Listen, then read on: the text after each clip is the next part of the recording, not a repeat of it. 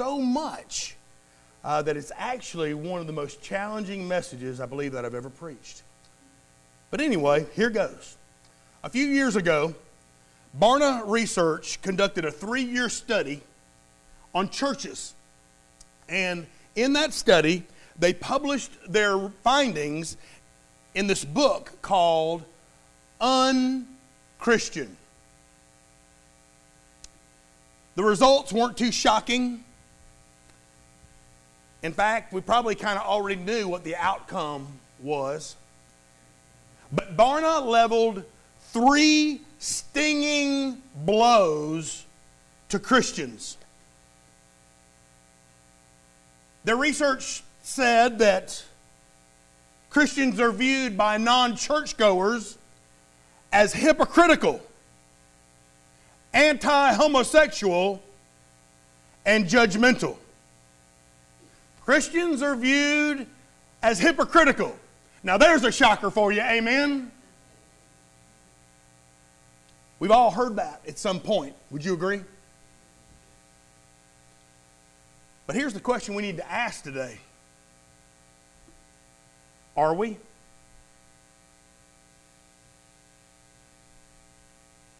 Are we hypocritical? Like most things, the answer is probably a little bit yes and a little bit no. But the problem with that is that at least half of it is yes. So here's what's got my wheels spinning this morning. I want to know why. Why is it that some Christians are often hypocritical? Well, I don't have to tell you that sometimes people ain't nothing but big old fakes. Ever met somebody like that? We all have. But it's also true that not everyone intentionally becomes hypocritical. It's also true that many are living faithful Christian lives. But there are at least 2 reasons why many seem hypocritical at times. One is an issue of surrender. Those who are unwilling to walk with Jesus 24/7 are not surrendered to His will. So if you've got a problem with hypocrisy in your life, the underlying reason is really you're not surrendered, or at least you're not surrendered in that area. The result of not being surrendered is you try to live the Christian life in your own power, and that leads to hypocrisy because you can't do it.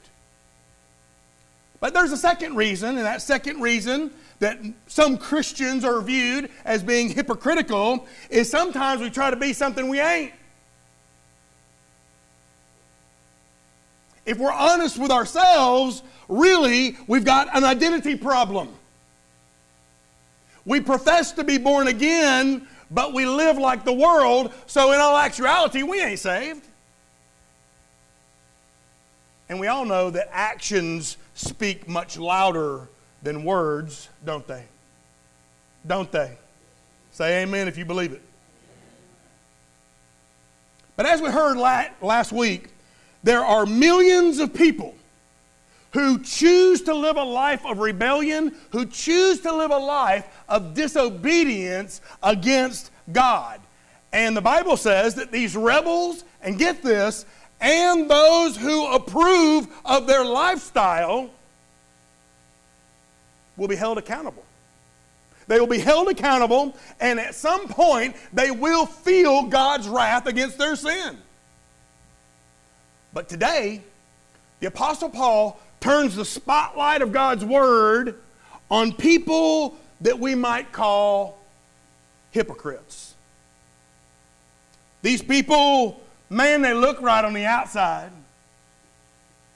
but on the inside, they are just as guilty as the same sins of the wicked that we mentioned last week. So in the verses that I'm going to give you today, In these verses, the Apostle Paul reveals three truths that teach us much about the judgment of God against hypocrites. If you would, turn with me in your Bibles to Romans chapter 2. That's going to be page 1000 in the Bibles in front of you. I want you to see this for yourself. Don't take my word for it. I want you to see it in your own Bibles. On page 1000, in chapter 2 of Romans, beginning in verse 1, I want you to see the reasons for God's judgment against the hypocrite. Listen carefully. Therefore, you are inexcusable, O man, whoever you are who judge, for whenever you judge another, you condemn yourself, for you who judge practice the same things. But we know that the judgment of God is according to truth against those who practice such things. And do you think this, O man, you who judge those practicing such things and doing the same, that you will escape the judgment of God? Or do you despise the riches of his goodness, forbearance, and long-suffering, not knowing that the goodness of God leads you to repentance? But in accordance with your hardness and your repentant heart, you are treasuring up for yourself wrath in the day of wrath and revelation of the righteous judgment of God. Verse 1 there points out the sinfulness of the hypocrite. Reading it again. You are inexcusable, O man, whoever you are who judge, for in whatever you judge another, you condemn yourself, for you who judge practice the same things. Now we all know what a hypocrite is. What's a hypocrite? Help me out. Do one thing, say another. What else? What's a hypocrite? Y'all know, y'all run into them all the time. You may run into one this morning. What's a hypocrite? Judgmental. What else? Think there's something that they're not. What's a hypocrite? Y'all are bouncing all around it. Not being what you appear to be. There's one word that surmises all of these things that y'all have said. Keep going. What is it? Huh? Pretend. That's good. Getting closer. Say it loud. Fake. Fake? Counterfeit? That's what a hypocrite is. A hypocrite are those who pretend to be something or to pretend to be someone they're not. And the Bible says that as surely as God's wrath comes on those who are guilty of openly sinful and openly wicked lives, so God's wrath will also be felt by the hypocrite. Why? Why? Primarily because of how the hypocrite condemns other people. One reason God judges the hypocrite is because the hypocrite assumes the place of God and says, you're condemned for what you do. He assumes the place of God, judging the life and the conduct of other people. Listen, friends, it's neither your place nor my place to condemn another person for their sins. Can I get a testimony? Amen? Listen to what Jesus said in Matthew chapter 7. He said, judge not. We talked about this in our life group this morning. The literal word for that word judge is condemn. Condemn not that you may not condemned. For with what condemnation you judge, you will be judged. And with what measure you will use, and with the measure you use, it will be measured back to you. And why do you look at the speck in your brother's eye, but do not consider the plank in your own eye? Or how can you say to your brother, let me remove that speck from your eye? Look, you got a plank in your own eye. Hypocrite, Jesus says. Hypocrite, exclamation point. First remove the plank from your own eye, and then you will see clearly to remove it from the speck in your brother's eye. It's sin. It's sin. To condemn other people. But not only because of how he condemns others will he receive the wrath of God, but also because of his conduct in front of others. Here's what really takes the cake with the hypocrite. The hypocrite looks at another person and condemns them for what they do, but the hypocrite, God says, is just as guilty as the person he's judging. They may not do the same thing. Their sin may be a little bit different, maybe not as open, but their hearts are just as rotten.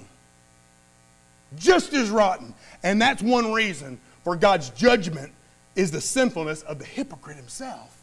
Now, there's another reason. In the second section there, it points out not only the sinfulness of the hypocrite, but also the sentence of the hypocrite. Just as the wicked will be judged by God, so too will the hypocrite. Same judgment. In fact, the judgment that the hypocrite's going to face will be exactly the same. There'll be no difference. It's exactly the same judgment as the openly sinful person will receive. Now notice what Paul says about this coming judgment.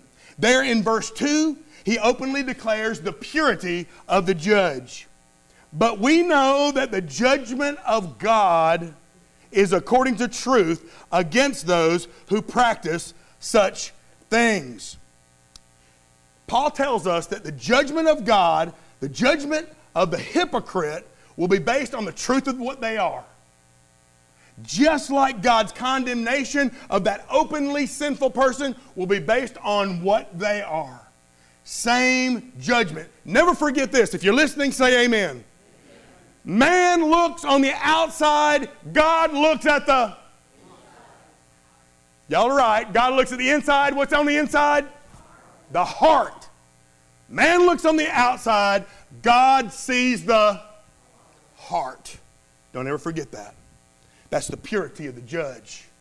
But there's also, there in verse 3, we see the power of the evidence. Look in verse 3. And do you think this, O man, you who judge those practicing such things and doing the same, that you will escape the judgment of God? See, the evidence reveals the hypocrites are guilty of the sins they point out in others.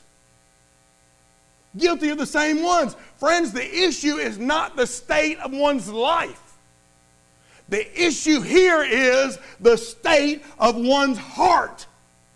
Where is your heart? You and I can be squeaky clean on the outside and have a rotten heart on the inside. What is the state of your heart? The issue is not life, but the heart. Proverbs chapter 4, the wisest man in the world said this in verse 23, keep your heart with all diligence, for out of the heart spring the issues of life. You can be nice and pretty on the outside, but really ugly on the inside. And many who sit in church pews all over the world and snoot their noses at people because of the way that they're living will someday face the undiluted wrath of God because their hearts are just as wicked as that person they're pointing out.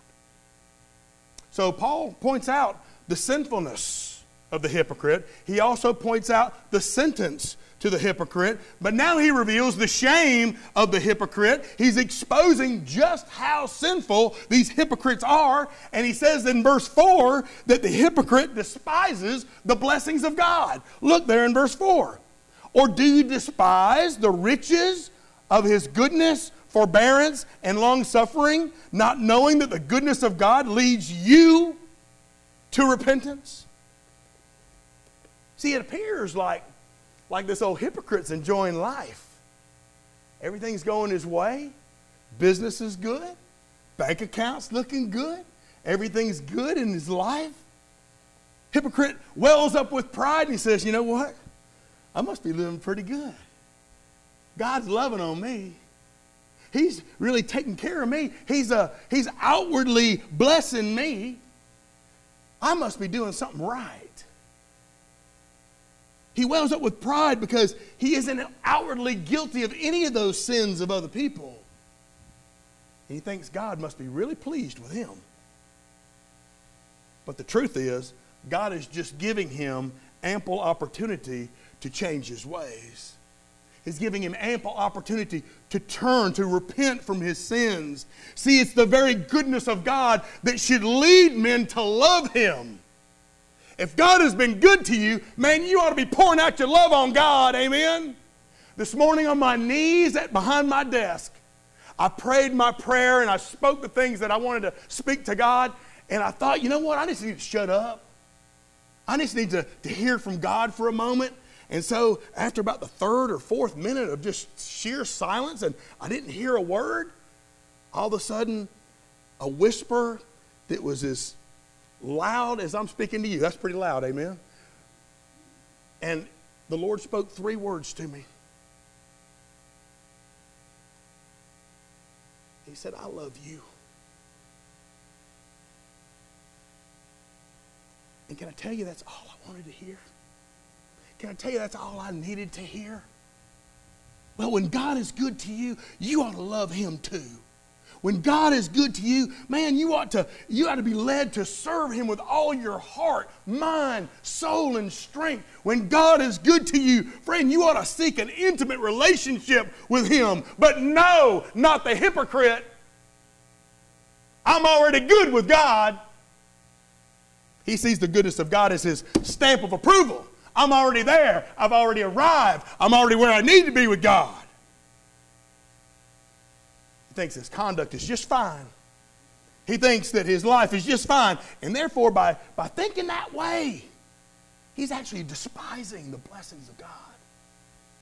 But the next verse shows us that hypocrite is damned by the very blessings he despises. Look there in verse 5. But in accordance with your hardness and your unrepentant heart, you are treasuring up for yourself wrath in the day of wrath and revelation of the righteous judgment of God. Instead of gaining favor with God like he thinks, the hypocrite is actually storing up wrath against himself. You know, when we take the Lord for granted, when we take God's grace for granted, you know what the outcome is? Judgment. Don't do that.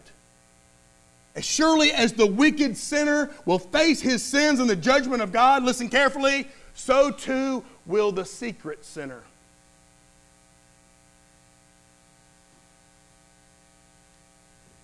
Now those are the sins that occur most often amongst church people. Outwardly, we're really pretty. Y'all look pretty this morning. Can I get an amen? Say, I'm looking good. Say, I'm looking good. I'm looking real good.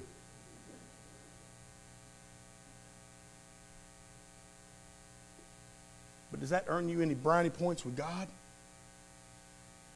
Where's your heart? Where's your heart this morning? Do you know that hell will be just as full of hypocrites as it will be with openly blatant, sinful, wicked people? That points out the reason for God's judgment on the hypocrite. But the next section shows us some realities. Some realities of God's judgment. Verse 6 says, here's a reality for you. You ready for this? Say amen if you're ready. Here's the reality. It's personal. The reality of God's judgment on the hypocrite is personal. Look in verse 6. Who will render to each one according to his deeds. See, according to this verse, God's judgment in the life of the person is an individual matter.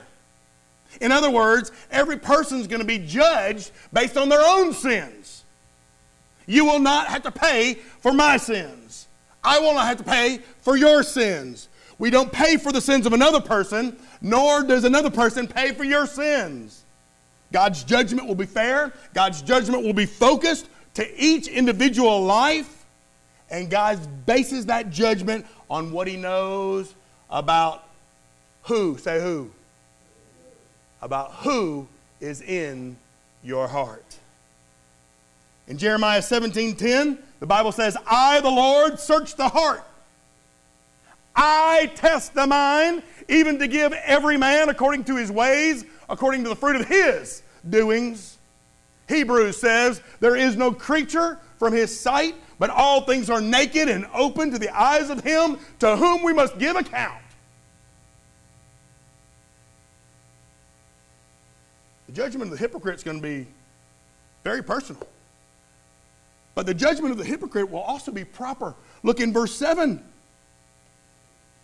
Eternal life, praise God, to those who by patient continuance in doing good seek for the glory, honor, and immortality. But to those who are self-seeking and do not obey the truth, but obey unrighteousness, they'll receive indignation and wrath, tribulation and anguish on every soul who does evil, to the Jew first and also the Greek. But glory, honor, and peace to everyone who works what is good, to the Jew first and also to the Greek. Friend, the basis of God's judgment is sin.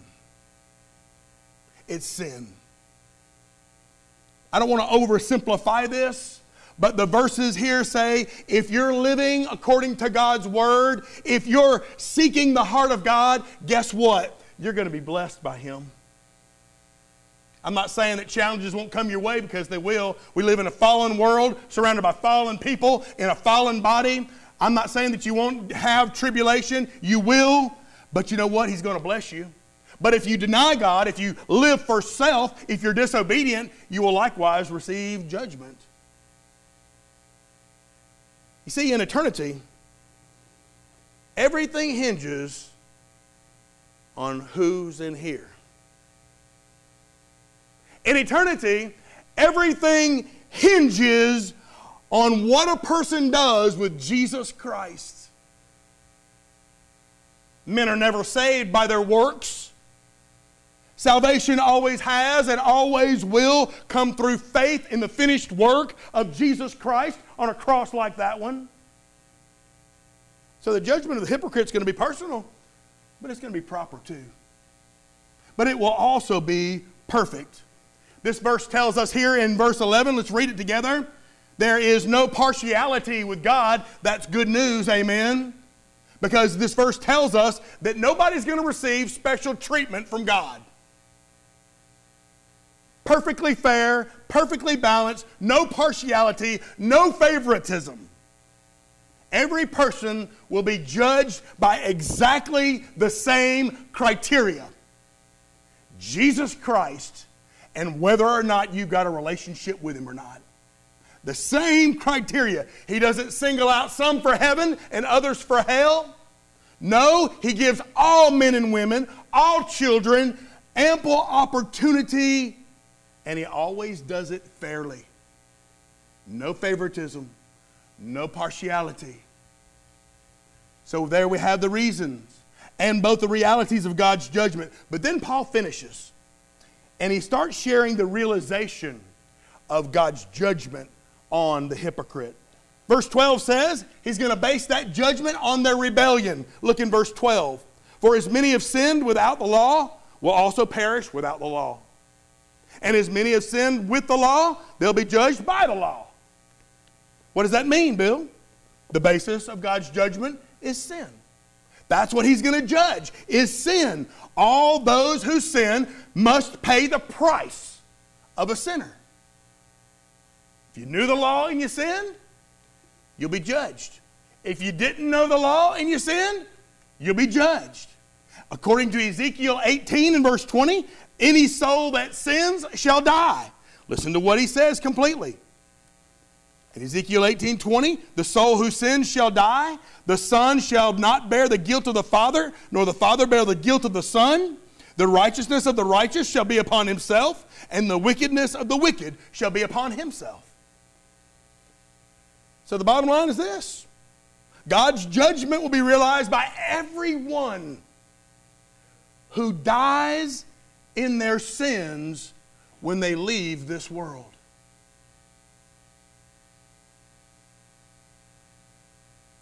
Sounds like pretty sad news to me, doesn't it to you? But praise God, He sent a remedy for sin. There is but one remedy for this sin condition that every one of us share. And that is the shed blood of Jesus Christ. Friend, if your faith is not in the finished work of Jesus Christ on the cross, I hate to tell you this, but if your faith is not there, you have no hope.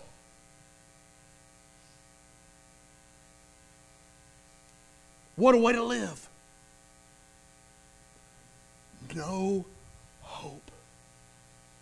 No hope. And then verse 13 goes on to share what their reaction will be.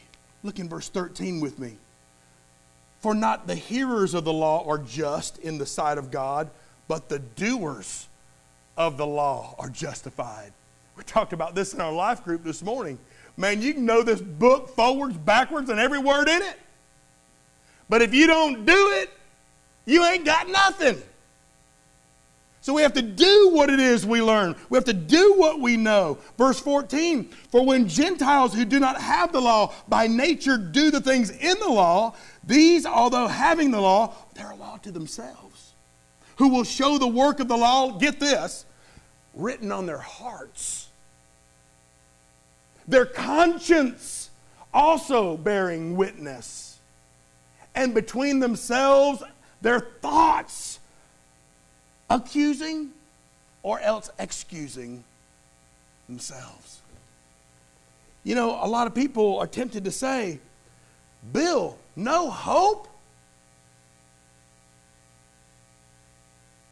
If I'm a hypocrite, I'm going to be judged by God? The wrath of God's going to fall on me? I mean, is that fair? What about the people who were never exposed to the Word of God? Is that fair to them? I mean, will those people still be held accountable for right and wrong? The short answer is, yes, they will. Because we just discovered, friend, that these verses make it perfectly clear, very plain, that every man, every woman has a conscience. Now, many of you know those who have chosen not to follow that conscience. But they have a conscience. They have this inner thing that guides them and tells them the difference between right and wrong. You see, every person born into this world receives light from God. That light might be bright. That light might be very dim. But if this person will just follow the light that's been given to them, that light will lead them face to face with Jesus Christ. Somehow, some way. So God's judgment here is based on man's reaction to the light he's been given. But finally, in verse 16, the Bible says that God's judgment focuses on a reality. Look in verse 16 with me. In the day when God will judge the secrets of men by Jesus Christ according to my gospel. You see, there's a day coming when God will judge every single man and every single woman. The day is coming when all the secrets of men and all the secrets of women will be revealed. Listen to what happened in Luke chapter 12. In the meantime, when an innumerable multitude of people had gathered together so that they trampled on one another, Jesus began to say to his disciples, first of all, beware of the leaven of the Pharisees, which is hypocrisy. For there is nothing covered that will not be revealed, nor hidden that will not be made known. For whatever you have spoken in the dark will be heard in the light, and whatever you've spoken in the ear in the inner room will be proclaimed on the housetops. There's a day coming when every single person will face the reality of what their life was. What is going to be the basis of that judgment? It's very simple, friends. The gospel of Jesus Christ. Man's eternity, women's eternity rises and falls based on what they do with Jesus.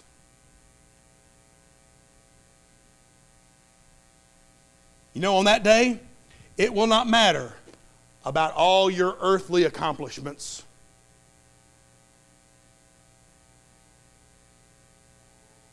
On that day, it will not matter how your community thinks of you.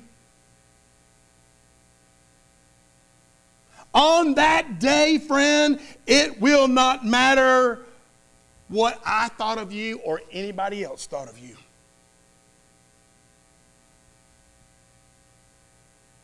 All that will matter on that day is what did you do with Jesus?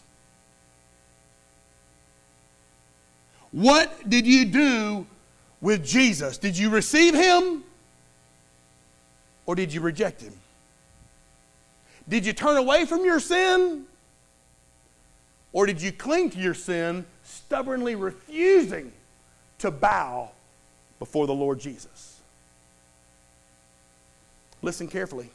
Your eternity totally depends on what you do with Jesus. Not what you read about Jesus, not what you study about Jesus, but what you do with Jesus. You know, there's a verse in the Bible that is so crystal clear that even a dumb old rock like me can get it. John the apostle, the only apostle that stayed with Jesus until the day he was crucified, wrote this in real succinct, simple terms that even a hard head like me can get it. He said in 1 John 5:12, he who has the Son has the life. He who does not have the Son of God does not have the life. It doesn't get any simpler than that, y'all. What have you done with Jesus? What are you doing with the Lord Jesus? You know, last Sunday, our hearts were stirred to think of all those people living in open wickedness before the Lord. We rehearsed all those filthy, ugly, low sins that people commit in this world. But shouldn't we be just as stirred up about any soul that denies the Lord? I mean, think about it. The end result for them is the same. Whether you're living in open, rebellious wickedness, or you look good on the outside, but inside you're still rotten. The end result's the same. I mean, why are we so quick to accept the hypocrite while turning our back on the homosexual? Think about it, friend. In the heart of the matter, they are identical. In the heart of the matter, it's the same thing. They're hell-bound with no chance of being with God and our Savior Jesus Christ. God, help us to examine our own hearts today. Friend, are you genuinely saved?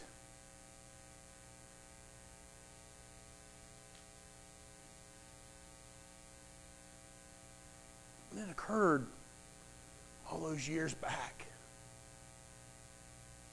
did you really place all of your faith and all of your trust in what Jesus did on the cross? Or, if you're honest with yourself, we're examining ourselves here. Are you facing the judgment of God with nothing more than a hypocrite's heart? can't answer that question for you. You can't answer that question for me either. So I'm going to leave it with this. I want to ask you to examine yourself. And during this invitation song, I want to ask you just to do what you know you need to do. Let's pray. Our Lord and Savior, Jesus Christ. Father God, we praise you, we thank you, and we thank you for the sweet, sweet Spirit of God that has filled this place today. Father, I know, as well as you know, there have been many times in my life where I have been